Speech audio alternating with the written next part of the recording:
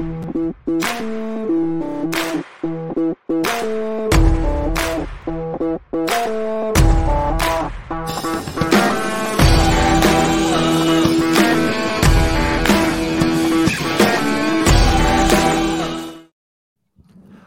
to another episode of Live from the Blue Seats. I'm your host, Rob, joined this week by Becky, making her full return to the show, and producer JL, John-Luc Shapiro, is with us.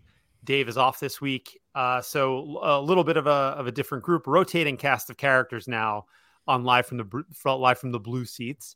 Sorry, they're a little tongue-tied. John-Luc, you and Dave took the reins for last week's show. Thank you for doing that, as Becky and I were unable to join. You filled in very admirably as host, and really glad to have you on board in the dual role for this show, producing and hosting at the same time. So how do you do it? How do you multitask like that? How do I multitask? I have no idea. It just happens. It's out of pure blind luck because I'm more than likely a moron. So no, let me not say that. No, it was easy. You know, we didn't have many intricate things to go on, and we just kind of, went off of how we felt, and I kind of felt like I verbally abused him a little too much. I hope that he doesn't stab me in an alleyway, but I mean, Becky's here, so I mean, she usually does that. So, but yeah, no, it was good. I had a good time. Glad that you guys are back, and we'll keep having more shows like that. Glad you guys liked. I thought I kind of talked too much, but it is what it is. Becky, so you're finally back full time. You were on the show a couple of weeks ago for some questions, but what are you? How are you feeling? Because you are the resident vibe checker for the Rangers. It was one of the first questions we got way back in October, and it's kind of funny to look back on that now, 4.5 months later. Give us a vibe check before we jump into some of the agenda items for today's show. So I think the vibes are good. Very good, despite the loss the other day. I mean, they got like 51 shots, although that could be disputed to be 49 shots, but it doesn't really matter. So we got goalied, and I don't think that kills the vibes. I think that it's like, well, we just flew back from Western Canada, which, like, I don't know. I'm always jet lagged. I get jet lagged flying to and from Chicago, so whatever. And they still came out with a ton of energy. And if they weren't playing Connor Hellebuyck, like, who knows what happens, So I think the vibes are great. I'm excited to watch the game later, and let's just keep on keeping on. Also, Tyler Motte just bringing pure vibes right back. And you knew he was coming back too. It was like Motte was sent home with like what, trade reasons or whatever, trade related reasons. And then all of a sudden I was like, Drury, please. And then literally an hour later, it was like, Motte is going to the Rangers. And I'm like, Drury, you beautiful son of a bitch. Yeah, that was the big news from this past week, the reacquisition of Tyler Motte and bringing him back to the place where I think we all feel like he truly belonged. JL, you were not kind of part of the Blue Seat blogs and Live from the Blue Seats family last year, but we showered Motte with a ton of praise. He's just one of those heart and soul guys, obviously. But how do you feel about him? And how happy were you to see that he had returned to the team? Oh gosh, I was absolutely thrilled. He was arguably outside of the other two players that they had acquired last, deadline. He was probably the most important player of that team. He was the glue on the bottom line pretty much, and he scored a sick goal. I was there in person for Game 6. So I was hoping that he would come back, for the regular season at the start. Obviously, due to some cap constraints, they weren't able to do it, but I'm glad that Drury was able to rectify that. I think I've always kind of followed him in a sense. I seem to follow a lot of lower end players or, bottom six players, because you can never not have enough of those. So I was ecstatic, and Julien Gauthier went the other way. It's unfortunate. He was one of my personal favorites, Gauthier, but obviously he didn't have a role here. He's more of a skill kind of guy, and the Rangers don't really need that because they're kind of stocked, on the skill end of things. So getting a guy like getting a guy like Mott just kind of solidifies that bottom line, especially the fourth line. And I think it's good. And the thing I like that he said was he had said that it was, kind of like he knew where everything was. Mhm. So the adjustment period is going to be far less than it was last season. He was just able to fit right in like a glove. It's not really happening as much right now for Tarasenko. Obviously that will come in time. So I'm really happy. I love Tyler Mott. I do. I like them with the Blue Jackets. I like them with the Blackhawks. I like them with, the Canucks, and I'm glad he's back. Yeah, Becky, I know he was one of your personal favorites as well. So, I mean, anything to add to what JL said there? The vibes and the beard are immaculate. I do think it's interesting to bring up Tarasenko. I think a lot about this for free agents, and I would love to get the actual point of view from this is a tall ask, but from a professional athlete who has come to a big market. So I think a lot about Lindor signing with the Mets, Randall coming to the Knicks. There's just things I think about a lot. How long does it really take for you to adjust? And it's a very real thing. And I imagine it's the same thing in Toronto with the Maple Leafs too. But Tarasenko does look like he's been looking good from the eye test. I don't have any, I think it's too small of a sample size probably anyway for stats, but he looks more comfortable lately. So I think it was just interesting you brought him up. Yeah, I would agree with you. I think, first of all, it's a great point, and it's just something that we like to bring up a lot, while we have our fair share of objective stats-based analysis and takes on this show. I think we're always quick to remind everybody that these guys are human beings. And if you think about uprooting yourself and potentially a family, in the case of Tarasenko, it's his wife and 3 children, from your home, the only place you've ever been for 11 years, coming to a much bigger market. Yes, maybe the media scrutiny isn't as huge here. Obviously, the Rangers don't get the coverage of the Mets and the Yankees or the Jets and the Giants and even the Knicks and Nets. But there's still a hugely passionate fan base. There is an active media presence. Their press scrums are pretty full anyway, the Rangers. It's just a lot. It's a much different environment. And I think guys handle it differently. The guy that came to mind for me, Becky, was Jacob Trouba, if you want to just keep with the Rangers. He had a really rough first year, and he basically admitted in the aftermath that he just could not get adjusted. It was a completely new life. He'd never really been to New York City before, other than as a visiting player. And to come here, his wife was heavily involved in that equation, right? And the decision to kind of get the trade done from Winnipeg. So there's just so much stuff going on behind the scenes that, look, Marty St. Louis, an all-time great, came here and scored 1 goal in 19 games. Oh in the my regular God. season. People were going to burn the whole fucking franchise down. Yeah. Also, sorry, I'm back, which means we're R-rated again. I'm sorry. Well, no, Dave usually takes care of that, but his cursing's lame, I would say. But sorry, Dave, he's not here to defend himself. But there's just countless examples of this, and some guys do adjust and some guys never do. Some guys never get comfortable, which is why things like fit and comfort matter, especially if you're going to sign a guy long-term. Even think of Trocheck this year. I think he's adjusted quickly, but the first couple of months, he was not really impressive. He was kind of just trying to keep his head above water and get used to being in New York and being a Ranger. Right now, I think we're seeing the fully comfortable version of Trocheck, and he looks like a really impressive player, especially playing with Panarin, where that connection seems to finally be taking off. And Tarasenko, they've recently been kind of united as a line and have had some really, really good results, albeit in, like you said, Becky, a small sample. So Mott's back. That's great news. But let's talk about the fourth line just while we're on that. And I think this will kind of lead us into one of our other topics, which is, what is the missing piece here for the Rangers, right? That fourth line as it currently stands is Goodrow and Mott on the wings, but with Jake Leschyshyn at center. So Becky, I'll come back to you to start. Do you think Jake Leschyshyn is the long-term solution there? And if not, what do the Rangers do? Do they have to go out and trade for a fourth line center? Because They barely have enough cap space to add one more player, but they probably can find a way to do it. Are you seriously asking me if Lecision is going to be our long-term solution?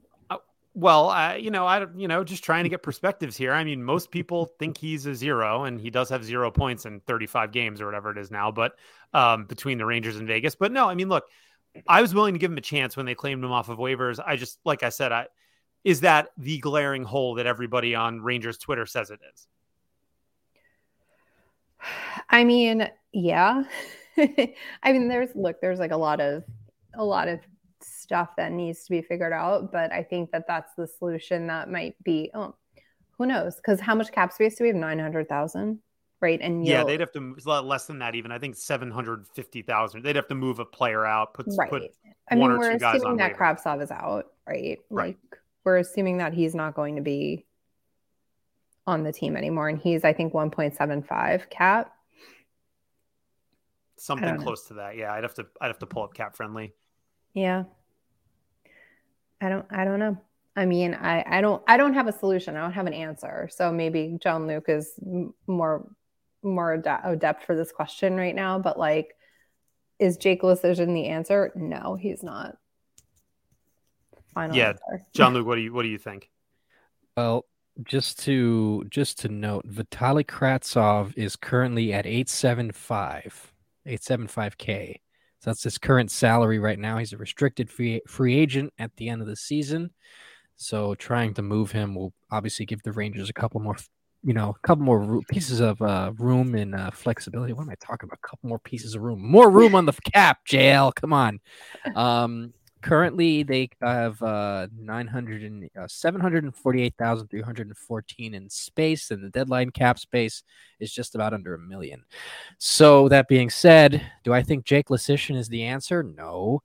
Do I think he's a terrible hockey player? No, because he's better than me. But the issue is that he does a lot of things right. He's fast. He can kind of win a face-off here or there, and it seems like he has somewhat decent defensive metrics, and that's not terrible in its own right. But this team is getting prepared for a huge cup run, and having a guy who has 0 points is not necessarily the threshold you want to keep. There's guys who can get 1 point or 2 points, and those numbers are bigger than one. They're larger than one, excuse me. They're more than one. So do I think, could he be a good spare? Sure. Fine. Let's go with that. But I don't feel that he's going to be the answer. And it's very telling the other day, or a couple of games before, the West Coast games. And it's happened a couple of times before that, where Gallant has absolutely stapled him and Julien Gauthier to the bench, rotating out Barclay Goodrow in different areas of the team. So my fix, if they're not going to trade for a forward, which I don't necessarily know how they'll do it with the limited cap space they have, just call up Johnny Brodzinski. Johnny Brodzinski's a gamer. I mean, he's probably going to be up here anyways for the taxi squad, but call him up. Let him get some reps in again with the boys. Put him with, let him be the Kevin Rooney of this year, except, better speed and probably better at faceoffs too, which, by the way, Kevin Rooney was the homie. I loved Kevin Rooney. So yeah, I don't think Lecision's the answer. I think that's just kind of that's something for like Islanders fans to deal with, because they have nothing else better to deal with. One of the things that I've noticed about him is, I agree with you too, Jean-Luc, in that there's some value there, right? He's clearly very quick. He's a smaller guy, but he gets to where he needs to go very quickly. He does have good career face-off numbers. I don't know if they've kind of tanked as a Ranger. The Rangers seem to have an allergy to being like an over 47% face-off team, even with like Vincent Trocheck on the team, who was like previously like a 55% face-off guy. Again, they only matter situationally. Teams that have won Stanley Cups and have had very good records throughout regular seasons have had horrible face-off percentages. It's more about where they're taking place and what you do right after the draw, right? Do you turn a one face-off in the offensive zone into a scoring chance? Do you lose a defensive zone draw, but then cover it well and not give up a high quality chance? So it's really more about your execution as opposed to the result of the thing. But right. the thing about him that drives me crazy when I watch him is that he gets to the right spot and then the puck comes to him and it like completely explodes off his stick. Like he cannot get it under control and make the next play, whether that's a dump in or to carry it for a little bit through his zone or to pass it to the next teammate that's open.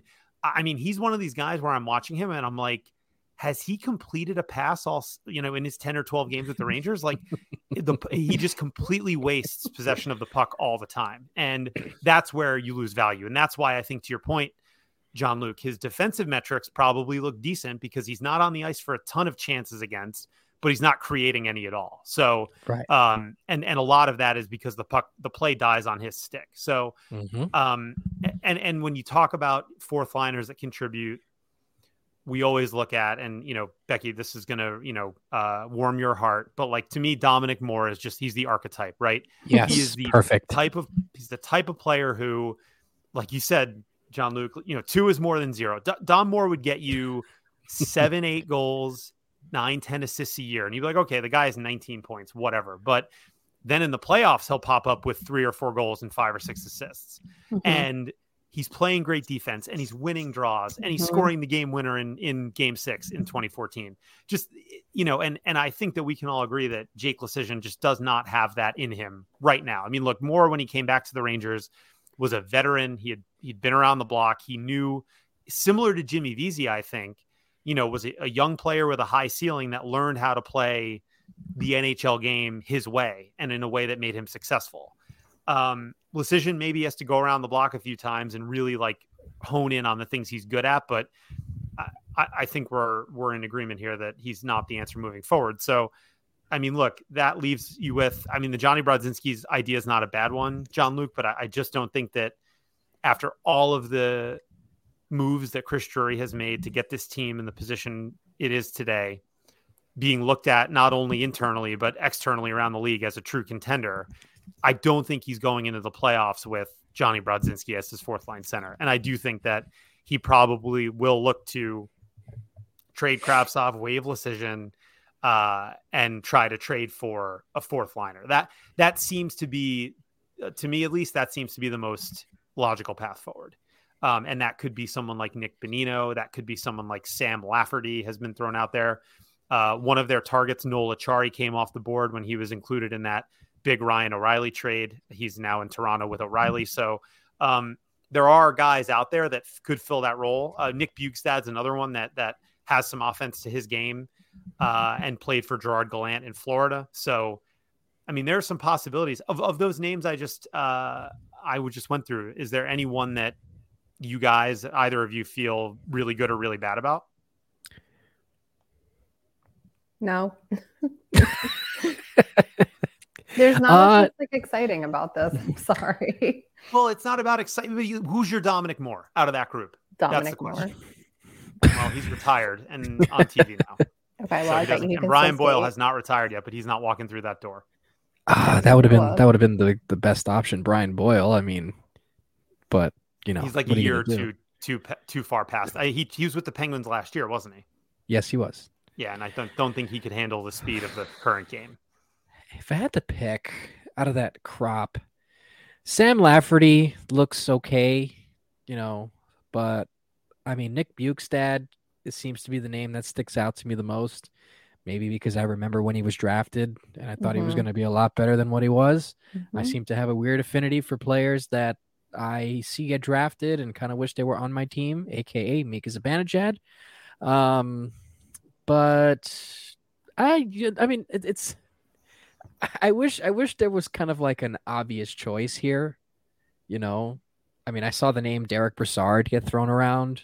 That might have been just some pure speculation, or maybe just some fan conjecture. But yeah, that wouldn't be a terrible option at all if that was an actual legit option. But I'm sure there's salary implications and all that. But no, I'd have to say Nick Bjugstad. Kid's huge. Sam Lafferty's pretty fast. I think they kind of need a bigger guy down there. I'd probably go Bjugstad.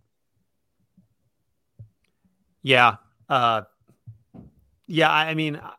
Bonino brings with him the sort of cup experience too. He was on those Pittsburgh teams. that won 2 in a row. And, so I think he's probably the one that I would prefer out of that crop. Although Bjugstad's got a little bit more scoring to his game. So we'll see. I mean, that seems to be what Chris Drury would look to do. That would make the most sense, at least, regardless of some other rumors that are out there. So Brassard's cap, this can't be right. Hold on one sec. Hold, please. Are you on Cap Friendly? I sure should am. Okay. Well, that's cap hit is $750K. Brassard? Yes. For 1 year, or does he have another year left? For 1 year. For 1 year. Wow. That's interesting. You know what? I mean, maybe. I think Ottawa just scratched him too. I think I read somewhere.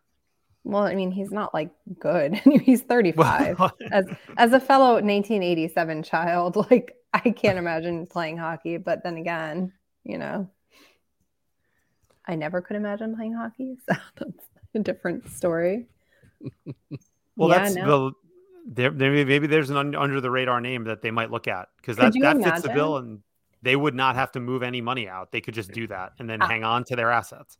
I mean, that's like not redemption. That's like the TBT World Tour. Yeah. Well, we got Jimmy Vesey, first of all. Might as well just go and get the other part of that, and get Derek Brassard. Hey, let's get Derek Stepan here back next season. Why not? No, don't say that. Where's Michael Grabner when you need him? Listen. Brass was very good as a New York Ranger. I love Brassard. Oh, yeah.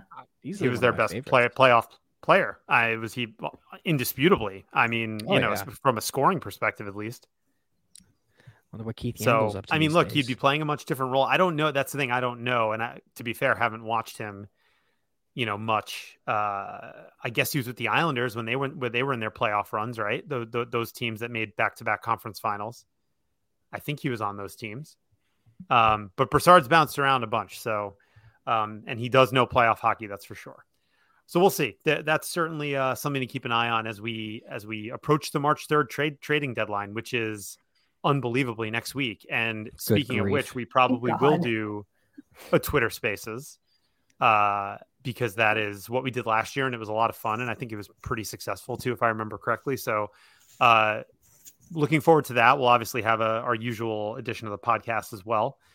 So one more thing I wanted to touch on, one last subject before we hit up the questions. And it's kind of interesting because, John-Luc, you haven't been around, obviously, our show that long, but one of the things that I always sort of half jokingly complain about is that Ranger fans always talk about the goalie too much, and because we have to, because they're so good, right? It's Lundqvist, and then it was Shesterkin, and the story was always the goalie was carrying them to success.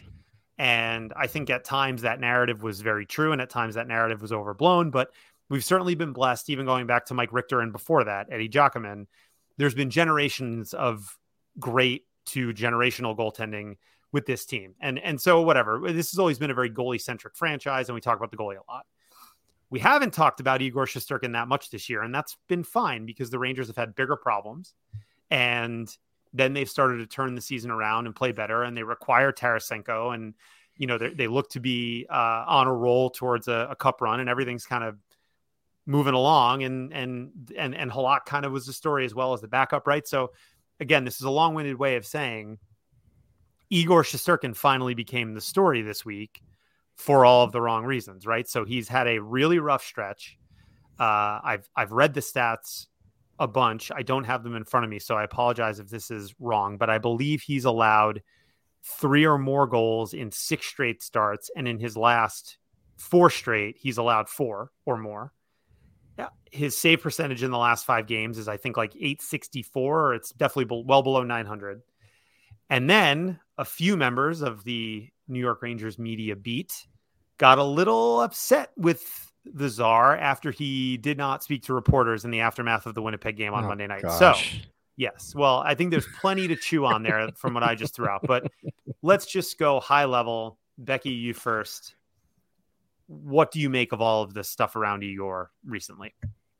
I think it's very entertaining that the media is getting their panties in a bunch about You said it, I didn't. By the way. Whatever. It's a phrase, guys. I'm a woman. Let it go. They're getting so pissy about the fact that someone is unavailable to speak, but then like when it comes time to ask actual fucking questions of people, they ask the dumbest shit you've ever heard in your life. Like Gallant, it's Tarasenko's first game. Tarasenko scores a goal.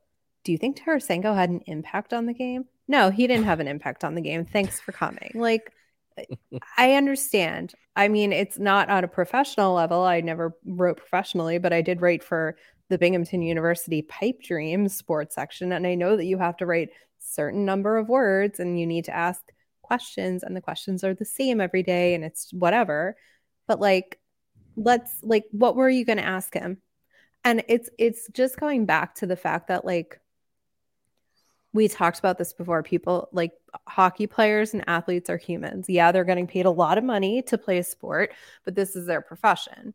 And their profession is also their body, mind you, and their mind. And it's not like, I don't know, I get to sit behind a desk for 8 hours a day.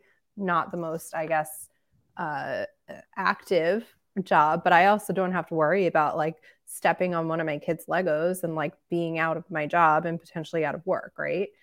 So I think we forget that people are people and that people need some time. Like, do you think that someone who is as uber competitive as a professional athlete, like the majority of professional athletes, okay, let's just not pretend like the majority of professional athletes don't give a shit about being great.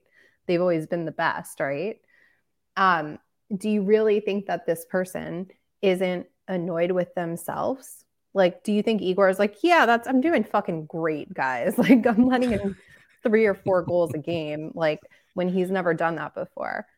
Obviously, he's upset. So how about we give him like 5 seconds to breathe? The media is there like every day. Literally there's a practice, media is there. You know, it's media availability all the time. You don't talk to him right after a game. You're going to catch him the next day or the day after a practice. I promise it'll be okay. But instead, let's make the whole story about how Igor Shesterkin won't talk to the media. Like, give me a fucking break.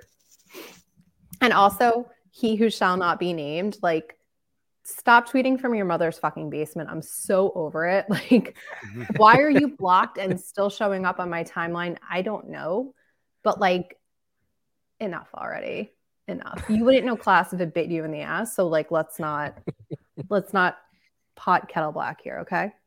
The thing that bothered me the most, and then I'll turn it over to you, JL, and we'll continue on the media side of this before we get to what's happening on the ice, because I think that's way more important. The thing that bothered me the most was that Larry Brooks had the gall to compare him to Henrik Lundqvist and Mike Richter. And there's just, first of all, Henrik Lundqvist, who I love and respect, right? I'm a Ranger fan. And he delivered some of the most incredible memories that I will have in my life as a Ranger fan. He's an all-time great, retired number, Hall of Famer, all that stuff. Henrik Lundqvist loves himself. He loves to hear himself talk. So much so that he is now on television for a living. That is so true. To get up there and say, well, Lundqvist loved talking. Did you ever listen to a Henrik Lundqvist interview? And they were great because he loved to talk. He loved holding court. He had the fucking nickname, the King, and he held court after every game. And look, the guy won a lot. And yes, he was there after tough losses for sure. And he deserves acknowledgement for that. But because he could process losing differently and use that self-confidence as some ammunition for those difficult conversations, he's a completely different person than Igor Shesterkin. Mike Richter, very similarly gregarious, right? Not obviously a media personality now for a living, but someone who considered running for public office in Connecticut not too long ago. It was probably about a decade or 15 years ago at this point, but who never turns down an interview, who loves talking hockey when he's back at MSG. These are not the same people as Igor Shesterkin, and the lack of respect that comment shows for the individual who is shouldering the burden really rubbed me the wrong way. And that was just really bush league by Larry Brooks to kind of make that comparison. So that's all I wanted to say. Jean-Luc, I don't know if you have anything to add, and then we can talk a little bit about Igor on the ice, which, as I said before, is the most important part. Right. Well, like Becky said, he who shall not be named, Brooksy, would never know what class would if it bit him in the rear end. I don't. Here's the thing, and this goes for a lot of New York publications as well. And you could even see this with a lot of the older beat writers that used to write for the Mets, outside of like Marty Noble. I'm currently reading a book by Bob Klapisch and John Harper called The Worst Team Money Can Buy, which basically is the chronicles of the 92 and 93 Mets on how bad they were, with the players that they got and this and that and the fourth, yada, yada, yada. The reason why I mention that is because Bob Klapisch and John Harper, as much as I enjoy this book, are two of the scummiest new beat writers you can find. And they're all out there. Brett Segralis was another one. I mean, oh, Jesus. Awful. He was terrible.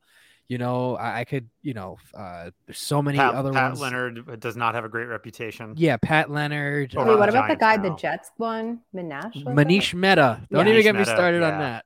Yeah, who I mean, else? he was craven. That was insane stuff. Oh, Yeah. he's That was like basically big, like UK tabloid. borderline Yes. That was really bad. stalker. Yes, that's exactly what he was going for, though, Becky. That's a great So comparison. who else? And the reason why I'm name dropping these guys is because Larry Brooks fits right into that kind of, he'll have a good thing here or there, whatever, but Rick Carpinello, same Well, thing. that's what I meant. I was talking about So- Carp, actually. Well, Yeah, Rick yeah. Carpinello, But also- He's retired now. Yeah, But quote but he unquote still had like retired. the audacity to be in my timeline, which is very upsetting. But I'm sorry, go on, JL. No, you're good. So you like you were pointing out, Rob, that Lundqvist. I was cracking up at the notion of Mike Richter not turning away in an interview because I know exactly what you're talking about, him wanting to run for public office. But you're right, though. The personalities are way different. And these New York reporters expect something, but they don't want to give the respect back. And that Mhm. annoys me. So you want this player to act this way, but yet you're not going to give that same respect to the player. Igor Shesterkin, Russian kid, his English is still, not the best, but that's fine. He's gotten a lot better with it.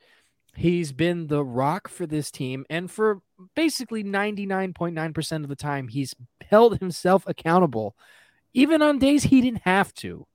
Mhm. But with the New York sports media, everyone has a short memory, and it was very disrespectful for him to get compared to those two guys. And sometimes people read that, and it makes them really more tense with the media, because then, once you actually face the music, how's this person going to act in front of me?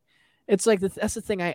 It's kind of a blessing and a curse, the New York media, because at least for hockey purposes, it's not as bad as it would be for like the Mets or the Jets or, the Giants or whatever. But in the same token, it's still kind of sucky because that same attitude carries over. And also a lot of these New York media guys are gatekeepers of the sport. So they feel like that they have to impose, my high and mighty things, this and that and the fourth, and I'm better than you.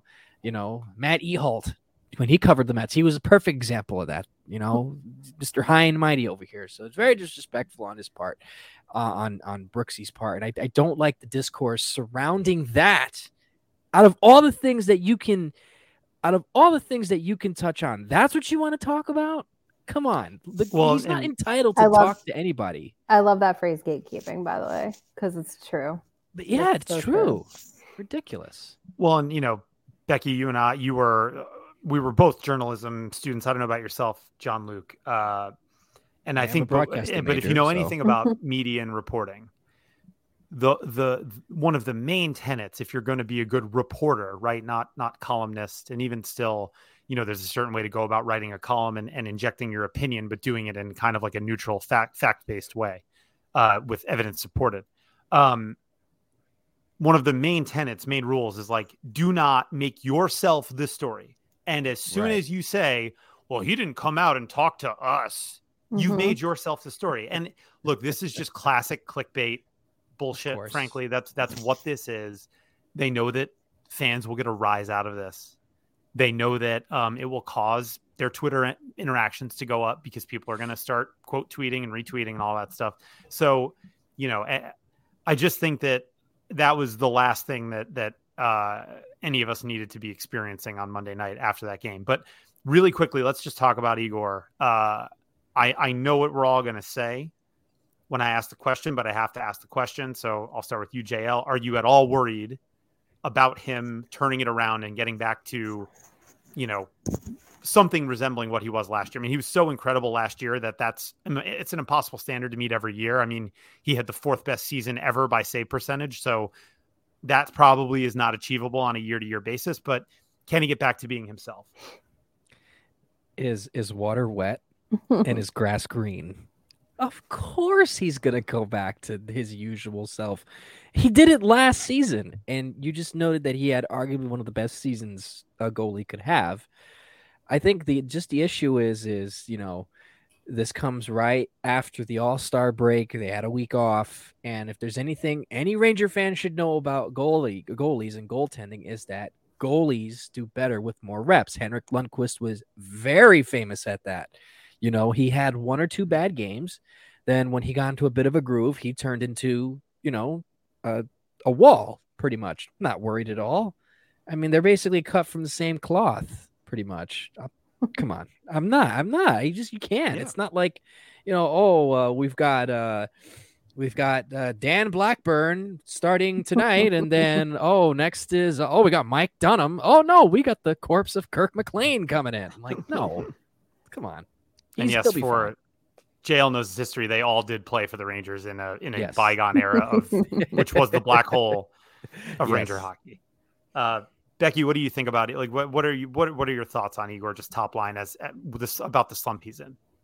I'm not worried, and I'm going to actually say exactly what Valakat said on post game the other day, which was, after Monday's game, which was, I'd rather him be in a slump now than in the Stanley Cup playoffs. Let him get through it. They had the long break. Really good point, JL. Let him see more and more and more and more shots. I think you let him play through it and he'll be fine. It would be such an anomaly if all of a sudden he just stunk after being godlike last year and there wasn't an underlying injury or something like that. And also worth noting, for the mental, there are so many people on on every sports team really, but on the Rangers payroll who deal with everything, physical therapy, physical therapists, people who are taking care of you, nutritionists, everything like that. And then the psychologist as well. And it is obviously a very mental game. And I, in my opinion, not basing this on any kind of fact, but feel like goalies are a little nuts in a good way. I say that lovingly, not that's right. disparagingly. But they're very intense in nature and you probably have to be if you're putting yourself in front of 100-mile-an-hour slap shots. So, I think he's going to be fine. Yeah, and just one more thing that I think is worth mentioning, and then we'll move on to the questions. They don't even really need him to be what he was last year. They need him to be 75, 80% of that. They are good enough now to outscore their problems when they need to. Yep. And they are not going to be spending like they were for large portions of last year, even after the deadline. I know they got better, but they're not going to be spending 70% of the game in their own end, just trying to survive long shift after long shift. We're not going to be looking at too many, natural stat trick charts after games this season and seeing them, giving up 80% of the expected goal. It's just, that's not how they are. They're better than that now. I know. And Ranger fans have a problem with that because they've been so bad at that for so long. But I think we have a problem acknowledging that this team is good. They carry play most nights. They have more shots and more scoring chances than their opponents on most nights. And when that's the case, you're not a goalie reliant team. And that's kind of the tongue-in-cheek reference I made earlier is I'm so tired of talking about the goalie. We don't have to talk about the goalie that much. Let's assume, and I'm with you both, that Igor gets back on track and he's playing to his .920 save percentage, right? Which is 15 points below .935, but .920 is more than good enough to win you a Stanley Cup. It's not even something that I think we'll have to think about if the rest of the team is performing up to their capability. So You know, this is likely just a blip. And I think, again, a great point as well, Becky, like let him play through it. He should play the next 3-4 games. You know, I know Halak has been really good lately, but he knows his role as a backup. He's fine with limited work. Let's get Igor, 4 or 5 games in a row here to get himself right heading into March. All right. So questions. I don't know who wants to read them. Becky, you've read them in the past, but John Luke is producer now. What do you guys think? Hey, it's your show. I think I'll let you guys decide. Because I'm not logged in. I mean, I could log in on my phone, but I can pull up the questions. No, I'll do it.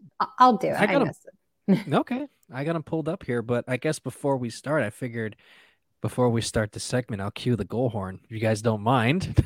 Oh, boy. Let's hear the goal horn while we pull up the questions. Okay.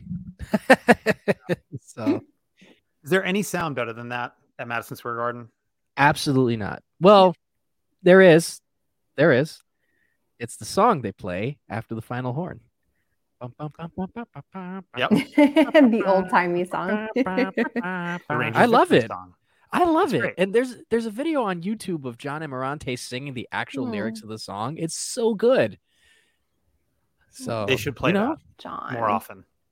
I would petition for that. I miss him so much. Yeah, so do I. I do. God. I really like John Brancy, although he did expose himself Super Bowl week. So I think some people have an axe to grind. All right, I wouldn't take offense. No one's going to be Amarante, but Brancy is pretty good. Brancy's great. I love Brancy. I wouldn't mind them making him, kind of like a semi-regular at this point. I think he's going to do every playoff game. Yeah. Well, I'll tell you what.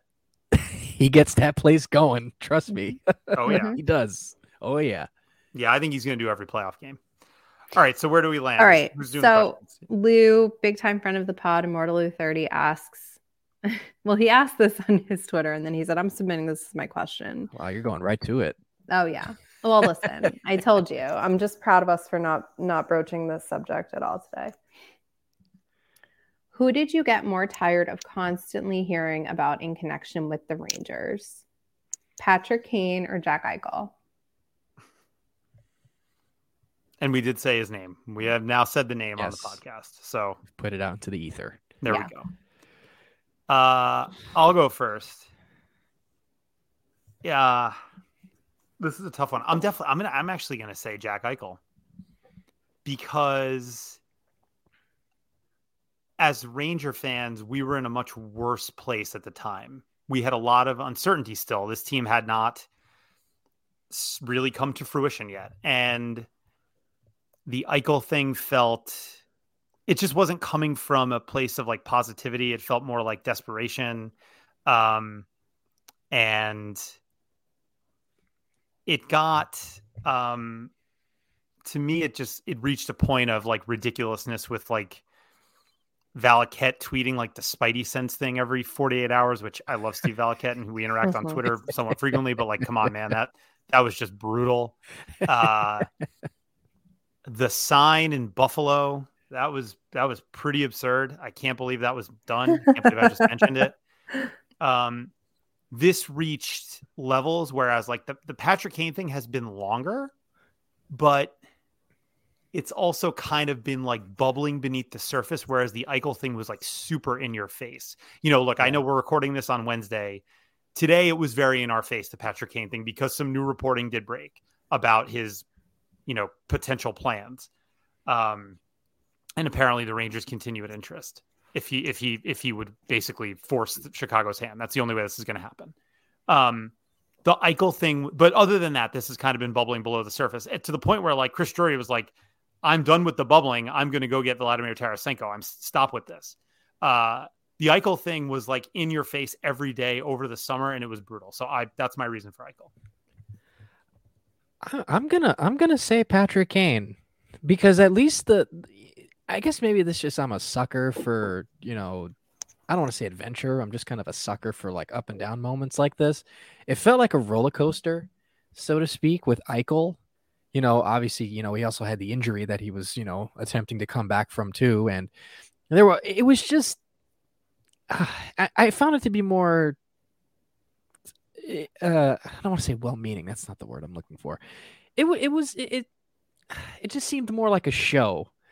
This just kind of seems like with Patrick Kane, just kind of seems like it's like an entitled brat trying to get his way, especially after he couldn't get his way in the first place.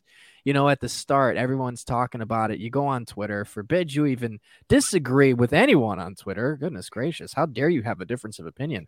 Some people, Patrick Kane's going to do this team well. And then like, no, Patrick Kane's, this, that, and the fourth, which is fine, however you want to feel, Do I think they need him? No.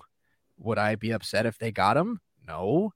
But it just kind of seemed after a while that when everybody talked about it and Patrick Kane's, I only want to play for the Rangers, it just kind of seems more annoying than anything. The Eichel stuff was at least entertaining. This is just more of an annoyance, honestly.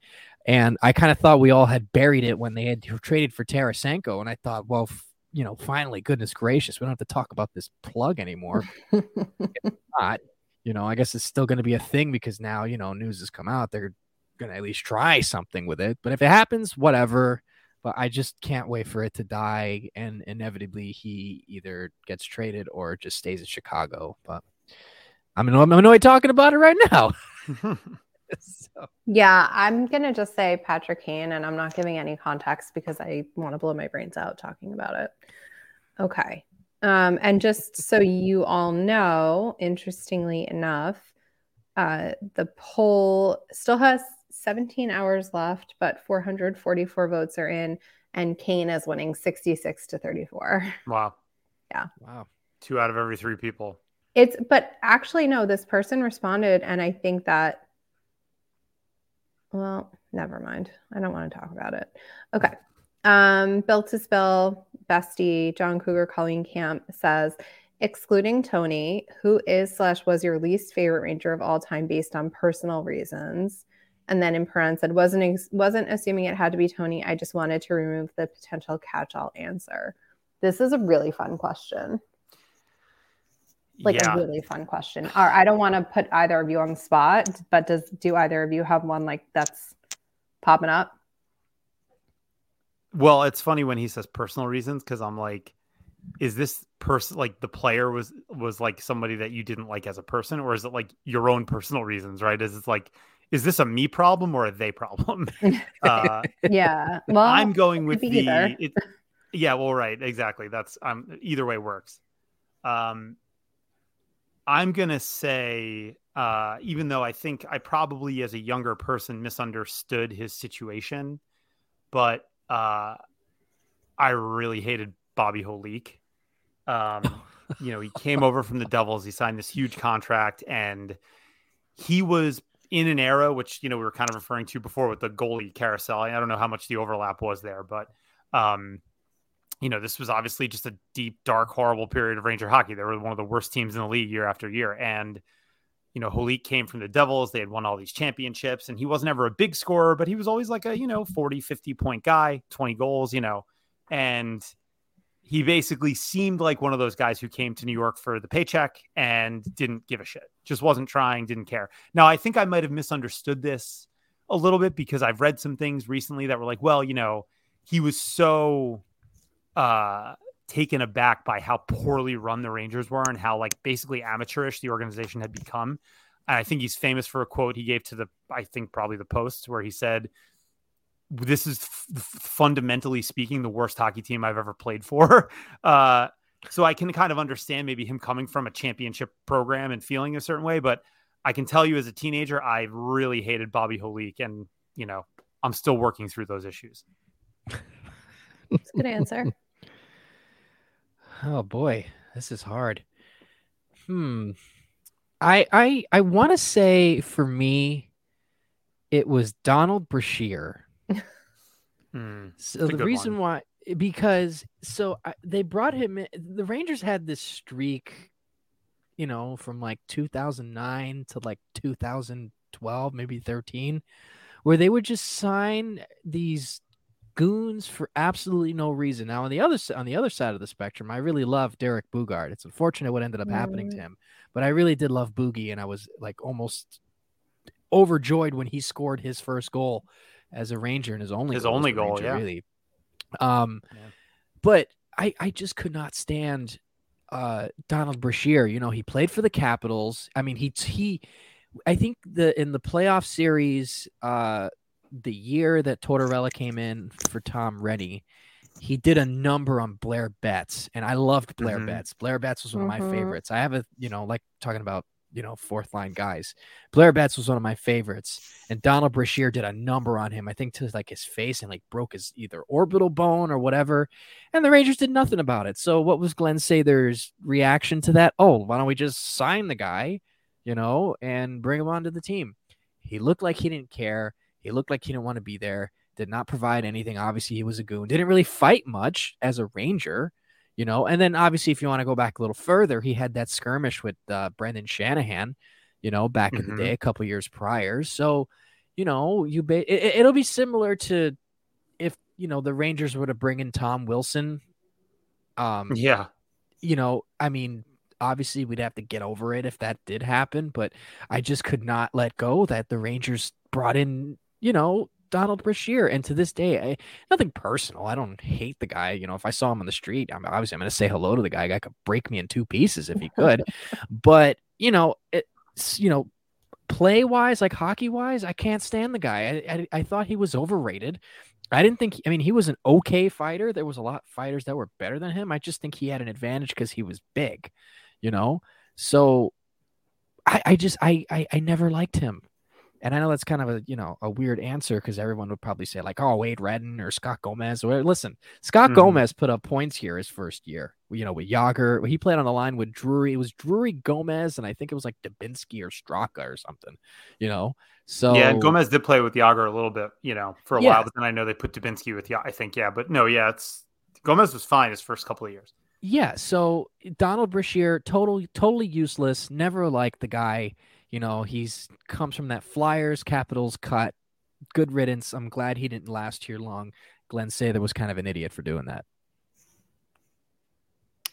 Yeah, I think my least favorite Ranger is Alain Vigneault. Man, that was close. I thought I had one in my head, Becky, that I'm surprised you didn't say. Who? They traded for him a few years ago, and it's your least favorite trade ever. Eric Stahl? Yes, Eric Stahl. Yeah. No, he was... Yeah. Yeah, okay, so actual player. Yeah, but still, I think I hate Tanner Glass more. But I don't really hate Tanner Glass the person or the hockey. Well, I hate him as a hockey player, but I don't hate the person. I hate Vigneault for playing him as much as he did. And I kind of hate, I guess, Sather or Gorton for not taking him away. So I'm just going to hate Vigneault. I will say Eric Stahl was very irritating because it was literally just a marketing ploy. And you think so? Rangers be better. Yeah. He was misused, I guess, on the Ranger team, but they immediately changed their hashtag to we are family or something. It was oh gosh, I remember that. Stupid. I was cringe. I'm like, I can't believe I want my team to fail. What does this say about me? It was horrible. Yeah, that was terrible. It was just terrible. But Alain Vigneault, just because he fucking ruined my life for 3 whole seasons, and I will never forget him for 2015. Even the cup year? Yeah, even the cup year. They didn't win, did they? Well, no, but you didn't hate him until the following season. I didn't hate him until the following season, to be clear, but then the hatred was real. It was like Sith-like. It was palpable. Well, good question, though.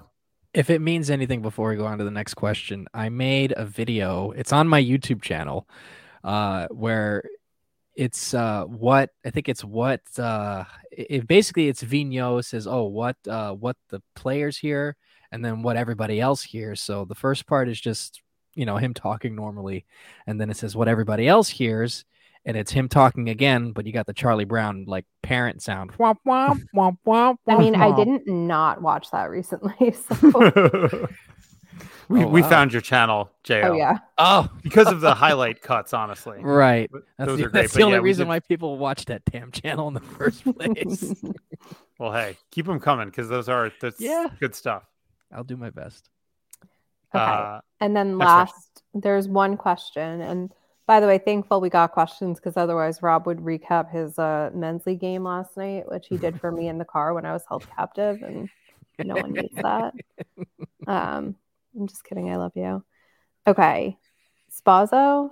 I know he told us how to pronounce it, and I'm like, he said Spozo on Twitter Spaces. Yeah. Okay. Spozo 211 Kevin. Spozo 211, comma. His name is Kevin. Says rank Drury's top 5 moves as GM. So don't know how we're going to answer this because if you ask me, I'll be here for the next 6 hours, and honestly, I need to go to sleep. But maybe we just each name a move that we really like and try to rank those.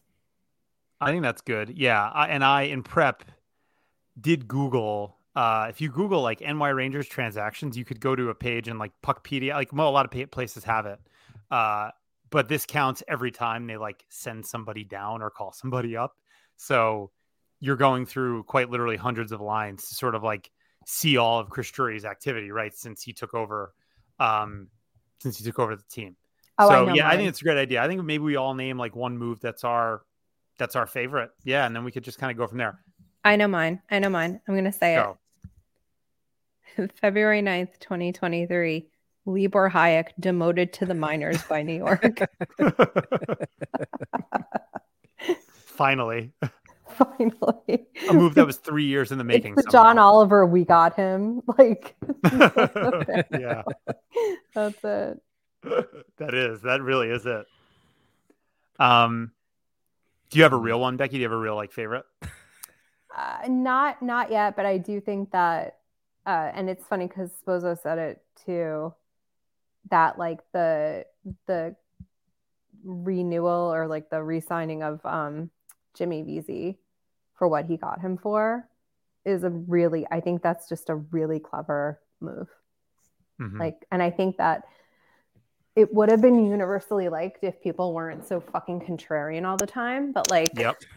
You know, some people are like, I don't know, we could have gotten him for $25,000 cheaper. And it's like, can you just go outside and like get some fucking vitamin D and just like smell the air? Because I can't with you.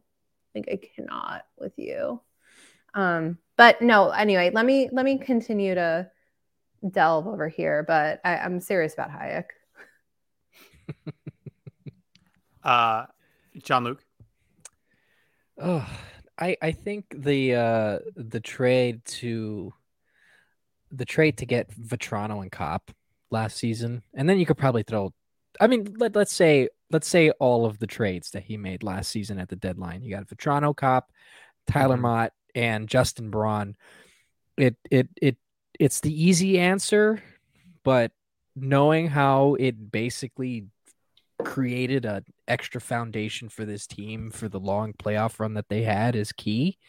The good thing that Drury's done is he's been able to build off of that, and the team has gotten better since. I thought Frank Vetrano was probably the best shooter this team had outside of Zibanejad in the playoffs last year. And I think that was key for that line to be successful because obviously Panarin not really going to play with Mika, and he's playing with his boy Ryan Strome. So you keep that together. And, Andrew Kopp was, okay. He helped out. It was a lot better than some of the other options that we had. He was hurt too. I mean, I loved Andrew Kopp, honestly. I was I was really in on that. I thought he was just a perfect acquisition, and he really did fit in on that wing with Strome and Panarin. Right. Scored a bunch of goals in the playoffs too, even playing through injuries. So he was great. Yeah. And just looking at these trades, just to remind everybody, in case you don't have photographic memory, I certainly do not. Vetrano was acquired for a 2022 4th round pick. Justin Braun, 2023 3rd round pick. So that's this upcoming draft. Tyler Mott, a 2023 4th round pick.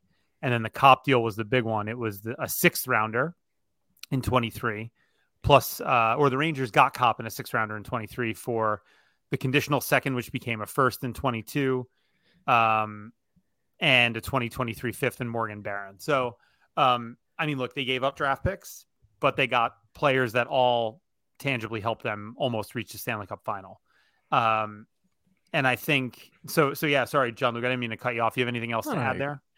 I I mean, I guess you can probably say Tarasenko. We'll see how that That's what I works was gonna out.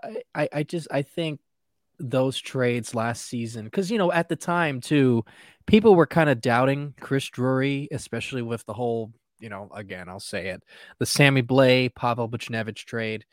Obviously he rectified that this year. I'm sure you'll get into that, but he basically put the hammer down and said, this is how I'm going to do it. This is what we're going to do. And this is how we're going to go forward. And I appreciated that to no end, and showed me that he's willing to try. And I'm not saying Jeff Gordon never wanted to try, but I just always felt with him and Davidson that they were too passive. And I know Jim Dolan probably felt the same way. So, yeah, I like an aggressive GM, especially if they're smart.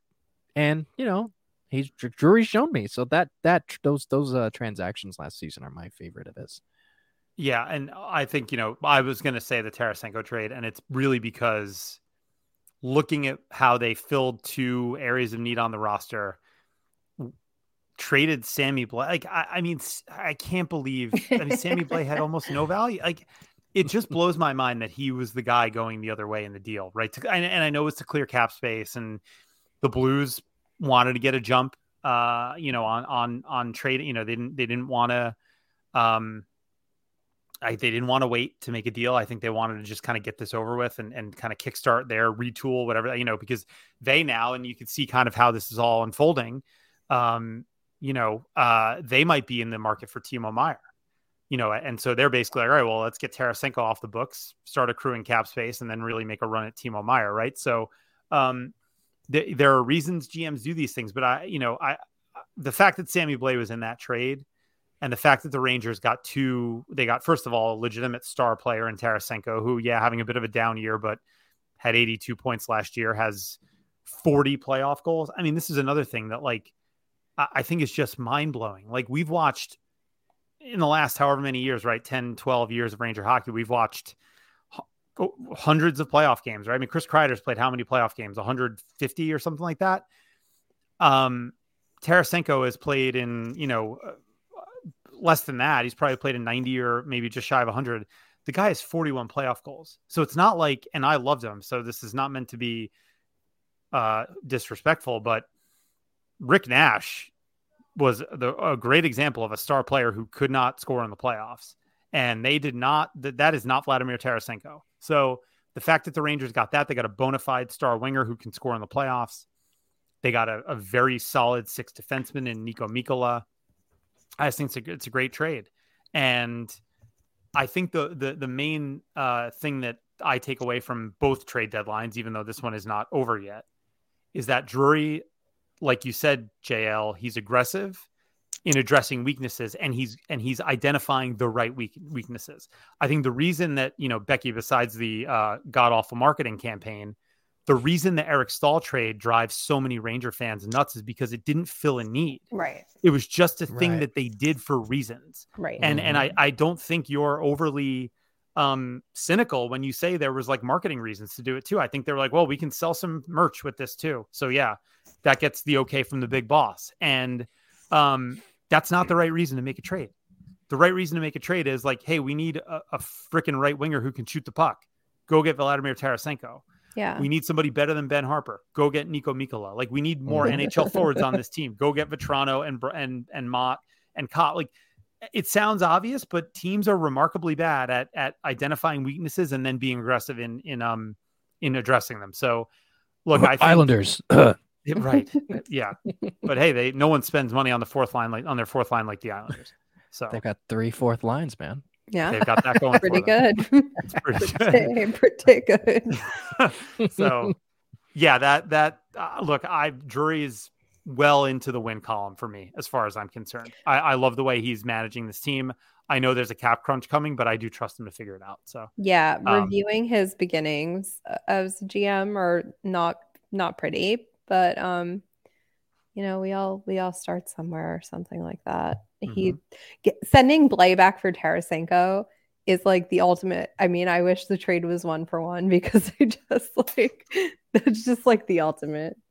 Bless you. It is incredible. That is it's an overused term, but that was the masterclass trade right there. Yeah, for sure. Also, every time I'm on this podcast recently, the cat makes an appearance. So sorry if you just heard that little sneeze.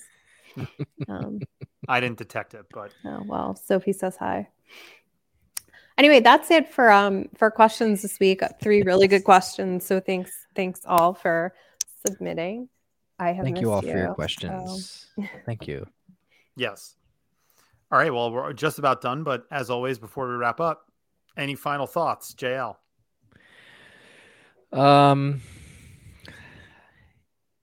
If we end up getting he who shall not be named, if it happens, fine. If it doesn't, fine. But whatever. Let's go Rangers in the sort. Becky? That was like the most anticlimactic sign off ever. You're like, fine. It's fine either way. You sound like like someone who's not fine. I'm not, but hey, it is what it is. That's fair. Nothing, just mock girl spring, mock girl summer. And I will say that when we traded and I saw that he was coming here, it happened to be like a 64-degree day in the New Jersey, New York metro area, and really excited for playoff hockey. Yeah. Just gonna felt like that was like a preview of playoff hockey. Yeah, that was like a dream. But yeah, like let's up and go. Like I'm excited to see what happens at the deadline. I don't have any predictions, but I'm just gonna ride with it, and I'm pretty happy. Like I feel like we got Tarasenko, and that's a win overall. So let's focus on the positive shit and not the stuff we don't know. And let's also get after it with 50 shots on goal again, but maybe a few more that actually get in tonight. Yeah, it's a good blueprint moving forward, 50 shots on goal. Yeah. I'm going to do 2 things real quick. One, I'm going to answer that last question for Dave, as if Dave were here. He would have said, and this is how well I think I know him, his favorite Drury move is the upcoming Barclay Goodrow trade. That's what he would have said. Because if you've read the blog, Dave is, and I'm in agreement that Goodrow may very well be on the way out this summer to clear some cap space for re-signing the kids. But no, my final thoughts. Yeah. I mean, look, big game tonight. If you're listening to this on Thursday morning, in Detroit against a surging Red Wings team. But I have every all the faith in the world that the Rangers will start a new winning streak, pretty soon. So, let's get Igor's confidence back to where it needs to be, and we'll go from there. But as always, it's been a pleasure. So for JL and for Becky, this is Rob signing off, and we will talk to you next week.